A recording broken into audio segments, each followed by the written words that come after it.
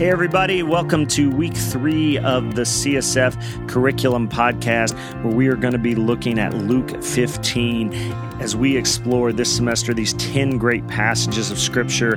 And this is one of the most famous chapters in all the Bible, some of the most famous stories that Jesus tells. And it may be stories many of you are familiar with, many of your people in your groups are familiar with. And so one of the things that's been helpful for me is to hear this story in some fresh ways in recent years. I know I read Tim Keller's book, Prodigal God, a couple of years back, really helped me. I know Blake Morris is here with us. Blake's been working through this passage quite a bit over the last couple of months in preparation for helping people see this stuff. I know, Blake, you had said Tim Keller was helpful for you here too. Why so? Absolutely, yeah. Tim Keller, when he talks about this story, it just opened it wide for me. And I love the way he talked about how Luke 15, especially this story about, the return of the prodigal son, about how Jesus radically redefines the way we think about religion, the way we think about how we interact with God. And so there's 3 major ways that he says Jesus redefines things. He says Jesus redefines God, he redefines sin, and he redefines salvation, the way that we view these 3 things. And he talks about just the uniqueness of the gospel and how people thought so differently about this and how this story is just so radically different than what other people had thought. Well, let's unpack those. I mean, when Keller talks about those 3 things that helps us redefine God and understand things so differently, let's unpack that. Let's start with our understanding of God there. How does Keller point out, and how, as you've studied this passage, how do you think it helps us understand God in a different way? Yeah, I think when Jesus was telling this story, people would have been baffled by the way that this patriarch, this father, acted. And Jesus is identifying the Father God with the Father in the story. And just the gentleness, the compassion, especially the idea that this Father would go out and seek someone who was lost, someone who would have publicly shamed him. That is a huge redefinition of how we think about God, that he seeks those who are lost. Yeah, on that, I remember my first semester in seminary, and I was taking a basic Christian theology class, and it was I could almost have left seminary after that class, but I'm glad I kept going. But one of the things that the professor pointed out in that class is he says, there are a number of different roles of God in Scripture. There's God as judge, God as shepherd, God as priest, God as friend. There's all these different roles. But he said the dominant understanding of God, particularly in the New Testament, the dominant understanding of God in the New Testament is God as Father. It's not that he ceases to be any of those other things, but all of those other roles are subsumed under his role of God as Father, and not just a certain kind of father who's, because a lot of us around the ministry have maybe not had the best examples, but we see a God here in this story who, a father who is very different than what you might think God would initially be as a father. Absolutely. We see a compassionate father who's loving and who doesn't respond in an abrupt way or respond out of anger, but out of compassion, out of love, because he loves his kids. And that's a radical redefinition. Even what's unique also, when you think about the Lord's Prayer, that Jesus was teaching his disciples to pray, how do we start? Our Father. Yeah. Our Father. Jesus is inviting all of us into that type of that good fatherly relationship with God. And that is just a radical way to think about God, especially in this context where Jesus is talking. This would have been a very different way to think about God. Well, how else then? Keller, you mentioned 3 ways. So God as Father. What's another way that God... Yeah, so he redefines sin. And Tim Keller really opens this up. I think this is one of the unique things that he adds to the story. He reminds us that this is a story not just about one lost son. This is about 2 sons. And the main character really is the father with 2 sons.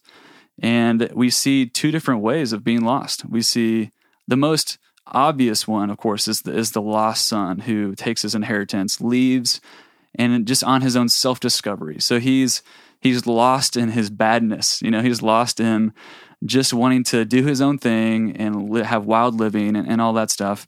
But we see this other son, the older son, that maybe is a little more subtle in his sin and his lostness, because he's lost in his goodness. Wow. That he's lost in the fact that he's trying to be so good so that he can possibly manipulate his father to maybe get things that he wants. And so it's just an interesting thing to think about, that you can sin out of wanting to be good. Because that's just another form of religion, of trying to work our way to get God's attention, to be so good that we can somehow manipulate God and turn God around to focus on us, if that makes sense. Well, happiness, as we're wired, as God has made us to be, is in relationships. I mean, we've talked about this a number of different times around CSF, that we are at our life's most joyous moments are when we are rightly related with the people around us, and certainly with God. And so, what you see with the younger brother and the older brother is both of them kind of want to get at their happiness, but they don't want to do it through relationship with the Father. On the one wants to just go out and kind of do his own thing, and happiness is kind of out there. If I can just experience enough pleasures and enough wild living, then I'll find happiness. The older son doesn't want to do it through relationship with the Father. He wants to do it through rolling up his sleeves and some hard work. If I can work hard enough, then things will be okay and life will be good. And so, but both of those are sinful attitudes, right, in that they separate us, and that's what sin does. Sin is acid to relationships. It destroys relationships. And both of those attitudes, whether I'm not going to have a relationship with the Father because I'm going to work my way to approval, or I'm just going to leave the Father behind and go do my own thing, both actually leave the Father behind and are sinful. Right, exactly. And we see pride here. And the pride is, I love this kind of classical kind of definition of what pride is, that pride is self-curvature. That you're curved in on yourself, and that affects your relationship with God, because your relationship with God becomes a means to an end. So I'll do this good thing so that I can get God to maybe curve in on me, for God to fit around my life rather than the other way around. So that's pretty unique. And the third point being on, how Jesus redefines salvation. Tim Keller says you need three things for salvation. At least that's what's put forward in this passage, is that we need the initiating love of the Father. Sometimes I think we miss that it's the Father who is initiating the embrace. That for both the sons, he goes out. It uses that kind of phrasing that he goes out, or with the prodigal son returning, he sees him while he's a long way off. And he goes out, runs towards him, wraps him up in an embrace, kisses him, puts a ring on his finger, has a party for him. That is the kind of embrace. We miss that. This is the Father is the one who initiates the loving relationship. The second thing being, Tim Keller says, we need to learn to repent for something beyond just our kind of obvious sins. That part of repentance and changing and coming back to God is not just repenting for those obvious things, but repenting for the reasons that you did the right thing, if that makes sense. And that gets back to kind of the older brother kind of view of, I'm going to do these good things so I can get God. Or I can get something, or where I see God as a means to an end.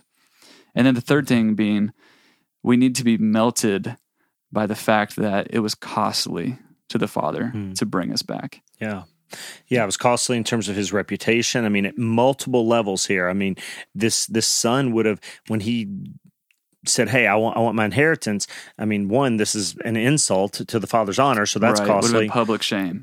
Shame, but and very publicly, in that the son has to liquidate. I mean, most of the wealth in the state wouldn't have said, "Well, hey, here's your cash, go spend it." It would have probably been in land, and he would have probably sold it to someone in town, liquidated a farm that may have been in their at least a part of the farm. Deuteronomy would suggest that as a younger brother, he would probably get a third of the estate. Right. So he's taking a third of the land and he's selling it, and he's going out and liquidating it to some stranger who just happened to have some cash to buy it, and then he goes out. So he's got shame there. And then I know as well, we've talked some about the shame that he incurs with the older brother. Right. Yes. Yeah. Public shame. I mean, they're having this party, and the older son is kind of making a scene to the point where the father has to leave the party and would have publicly had to leave this and go and deal with his older son, who is very obviously upset. So, yeah. Well, I want to come back to this story of the prodigal son, but this is, and actually it's even interesting to call it the story of the prodigal son. We refer to it as that. The word prodigal is not mentioned in the text at all. In fact, even Keller in his book, The Prodigal God, because the word prodigal means kind of excessive, almost wasteful is what the word prodigal means. Right. And Keller wants us to look and say, hey, the one that's excessive, we think of the prodigal son, he's excessive. He goes out and blows all his money in this crazy living, all the things he's doing.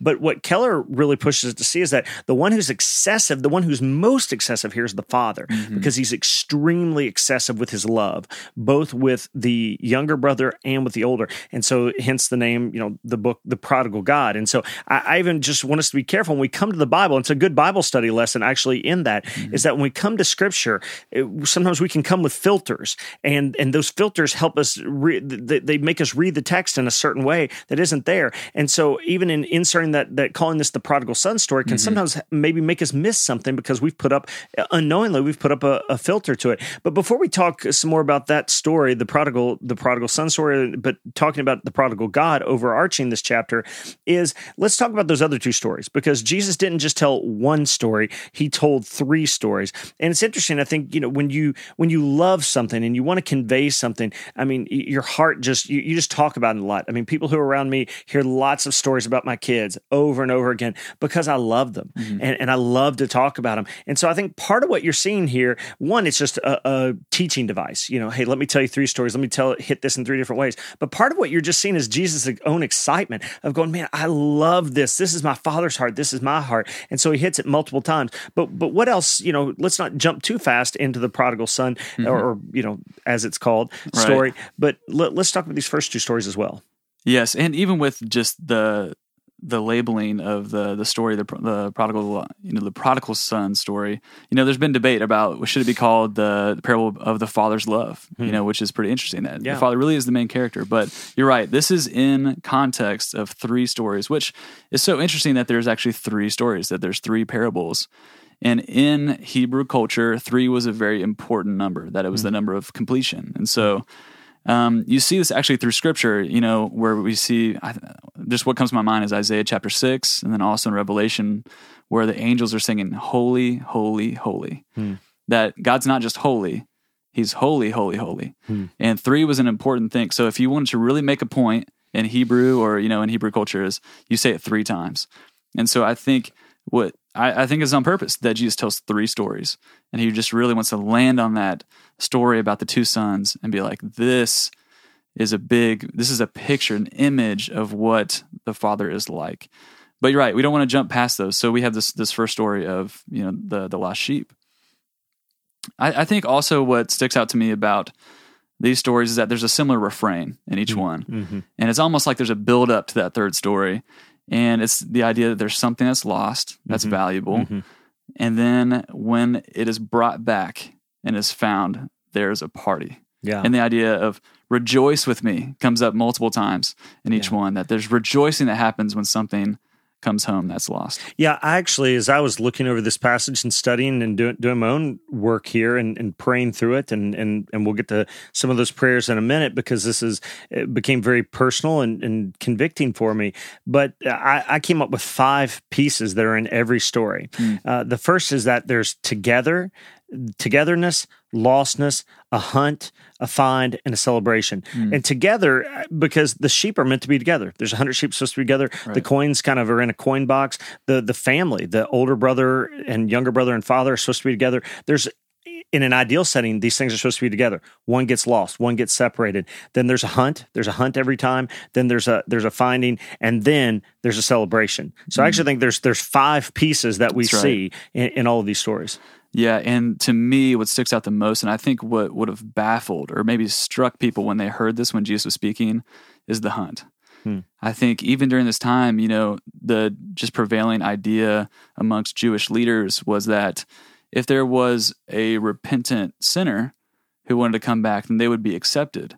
But the idea of going and seeking, that was a pretty radical idea. And so at least from the commentaries and things that I've read, it shows that most scholars say that this would have been a pretty radical idea.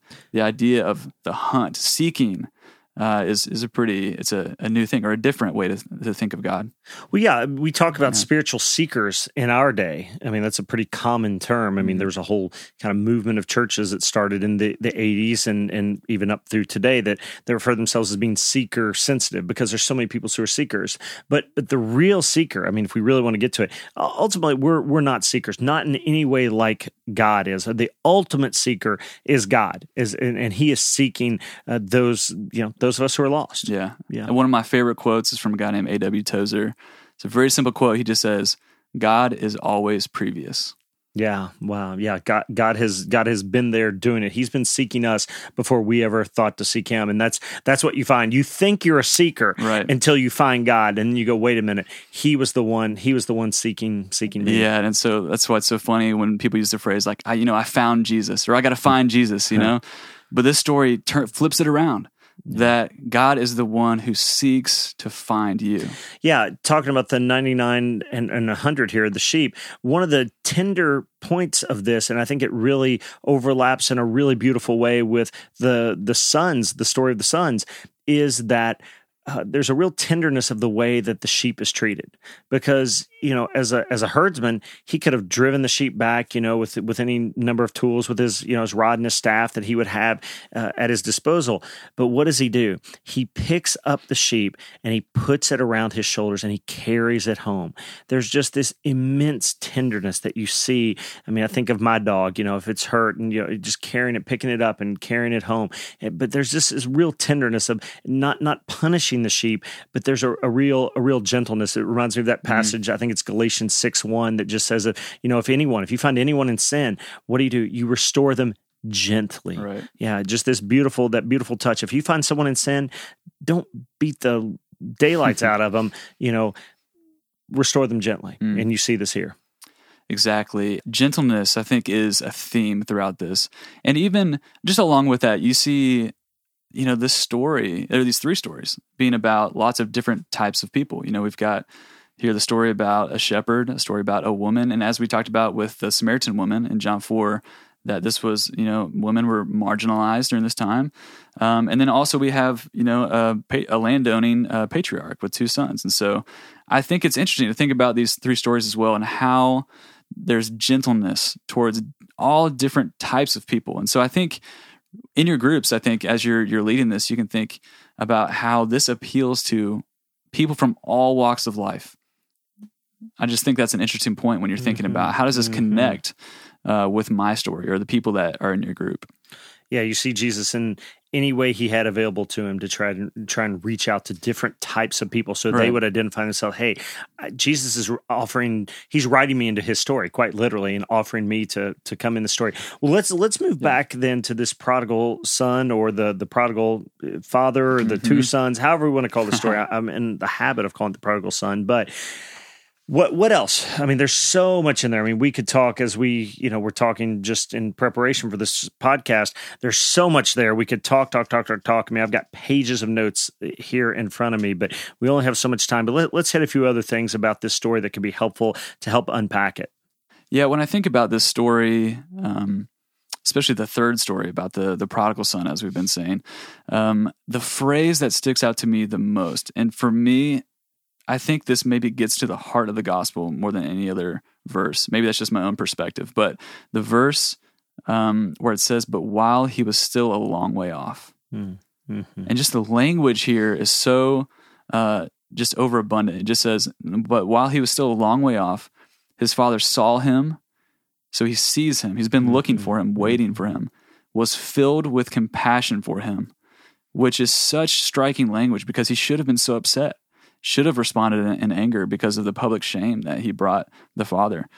So he's filled with compassion for him. He runs. He doesn't just walk, which running for a landowning patriarch during this time would have been an embarrassing thing. Would have humiliated himself because he would have had to probably, he's wearing a long tunic, would probably have to pull it up, show a little leg, which might have been, a little embarrassing. Yeah. But this wasn't a normal thing. Speak for your own legs, Blake. Exactly, yeah. This wouldn't have been a normal thing. This would have been a humiliating thing for him to do, running. But he had no regard for the way people thought about him. He was focused on his son who was coming home. And it says that he ran to him, he threw his arms around him, and he kissed him. And just the gentleness, the compassion, the emotion.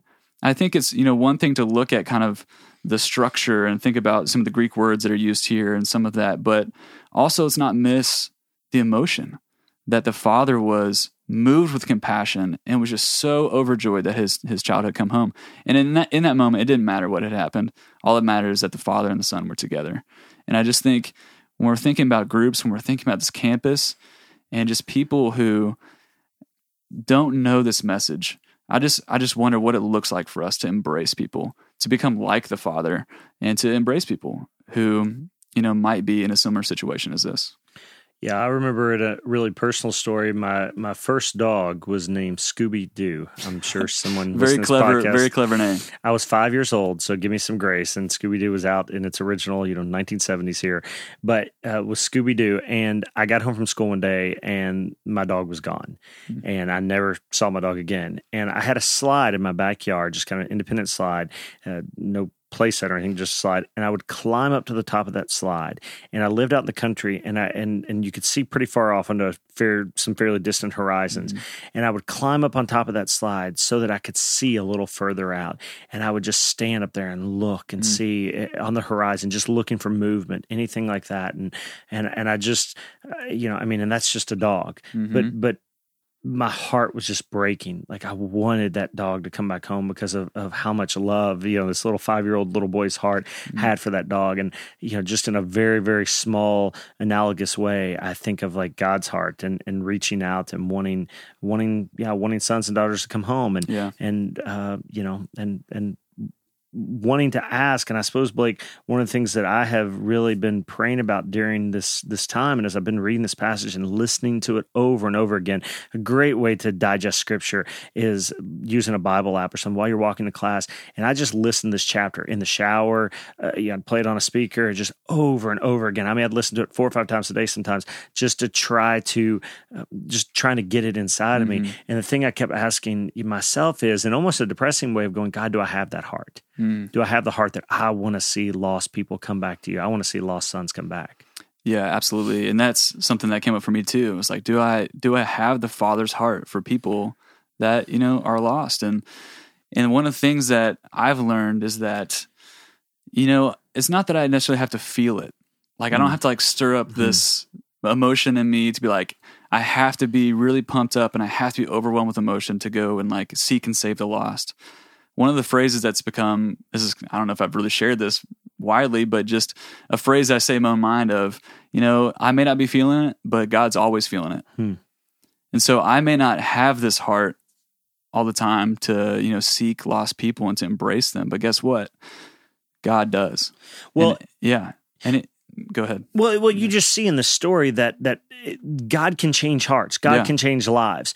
And so one of the things that you see is God honors freedom and God allows us to make some choices, but we're not necessarily stuck there. It may feel like we're stuck there, but God changes people over time. God has changed my heart over time. And so, one of the things I take encouragement of is that God's saying, hey, right now, maybe in your life, Brian, your heart for the lost maybe isn't as sharp as mine. In fact, I'm quite sure it's not as doesn't beat as passionately as God's does. But that doesn't mean you always have to be like that. And I would say, the same for other people. Some people may go, you know what, my heart right now, I feel like I just want to be the prodigal. I want to go do this living. Or my heart is going, man, I have followed God since I was 7 years old and gave my life to Him, and I feel like the older brother. And the thing I want to say and point out is that you're not stuck in your role. You're not typecast. Grace changes people.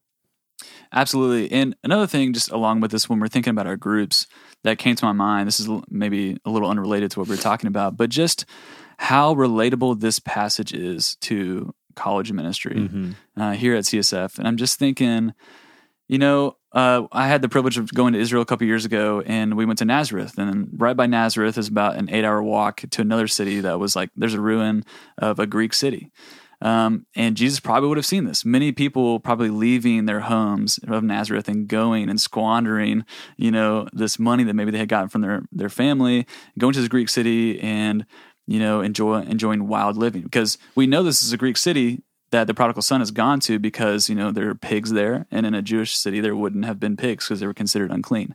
And so the connection is, we're on a college campus where students are coming from, the houses that they grew up in. They're leaving their parents, coming to this university campus. Many of them, they're coming from Richmond, they're coming from Georgetown, they're coming from Northern Kentucky and, further out. And they're coming to this place, and a lot of them are saying, hey, mom and dad, thanks for the tuition. I'm going to go to UK, and guess what? I'm going to party. And I'm going to leave maybe what I've known behind, and I'm going to live this life. And I just think this is so related to the way we're doing ministry, and that people are actually in this place right now, and they need people that are willing to embrace them where they're at. Yeah, I think thinking about that while living, it brings up one other thing that I think we see in the passage is that freedom. We use that word a lot. Hey, I come to college and I live, man, I'm free. I don't have mom and dad looking over me. But you see that to misuse freedom is actually to lose your freedom. I love how in Galatians 5:13, this is how the Message translation puts it. I love how he hits this point so clearly. He says, it's abundantly clear that God has called you to a free life. Just make sure you don't use this freedom as an excuse to do whatever you want to do and to destroy your freedom. So, if we misuse freedom, and you see this with the son, he looks like he's free, but he's really not free. I mean, he's living wildly, but he winds up living essentially as a slave. He's a slave to his passions. He's a slave to the way of life he's chosen. He does not wind up with more freedom. He winds up with less freedom. And I think that's what God invites us into is freedom and a free life. And if we use that freedom properly, we get more freedom. But if we misuse it, we get less. Yeah, and I think when you're lost, you're lost. When you're lost, you don't have the freedom to not be lost. You need to be found. And that's just the beautiful part of this passage is that we have a God who seeks to save the lost, that he brings freedom, and we need him to come and bring freedom into our lives. Well, one last thing I'd say, and then I want to take one last turn at trying to maybe talk about some practical application in our group. But one thing I think for a lot of people in our groups around CSF, there's certainly people who come around CSF who have not been a part of church before, but there's other people who have, and they have made some mistakes. We know a lot of Christians come to college and they go, man, I messed it up. And they don't know that they can come back. And this story is very much about them. In fact, there was a very famous persecution early 4th century in the church. The Roman Emperor Diocletian had one of the worst episodes of persecution the church ever faced. And people, priests were giving up their faith. Bibles were being burned. All this stuff, people were being killed. And lots and lots of people left. But there were some people who did not leave, people who stayed faithful. And this passage in particular became a rallying point that the church talked about, that Luke 15, this story of these sons became a rallying point. And you see this in early Christian texts, that they saw, hey, if you have walked away from Jesus, even if you were once a follower, you can come back. You are welcome back. And this story was such a huge rallying point. But one last thing, Blake, and then we'll get out of here. But what when we talk about this, and you mentioned its relevance to the college campus, what any last things that you would want to hit on about just how this impacts our lives? Yeah, I think something to think about when you're leading this group, at least for me, what opened up this passage to me was someone asking the question of, who are you in the story? And this is the beautiful thing. I think this is why Jesus taught with parables, is that they're narrative. They invite you to think about, he's talking in front of like sinners and tax collectors and Pharisees and teachers. And what he's doing is he's telling a story so that they can start to think, who am I in this story? And it's pretty obvious who the Pharisee is and the leaders, that they're the older brothers, and that these quote unquote sinners and tax collectors are, considered the prodigals. So I think it might be interesting to talk in your group, and ask the question, who are you in this story? Well, and that's the great part about the stories. You have to keep coming back to it over and over again, because sometimes in life you're going to look at it and go, I'm the prodigal. Other times you may read it, like I was reading it recently and going, I feel like maybe I'm a little more the older brother, but God's always calling us to be the father. After we take that embrace in, and as he works in our lives to transform us, we become the father. One other question as we were talking about this that even hit me that might be helpful for groups to ask is, whose son or daughter would I rather be?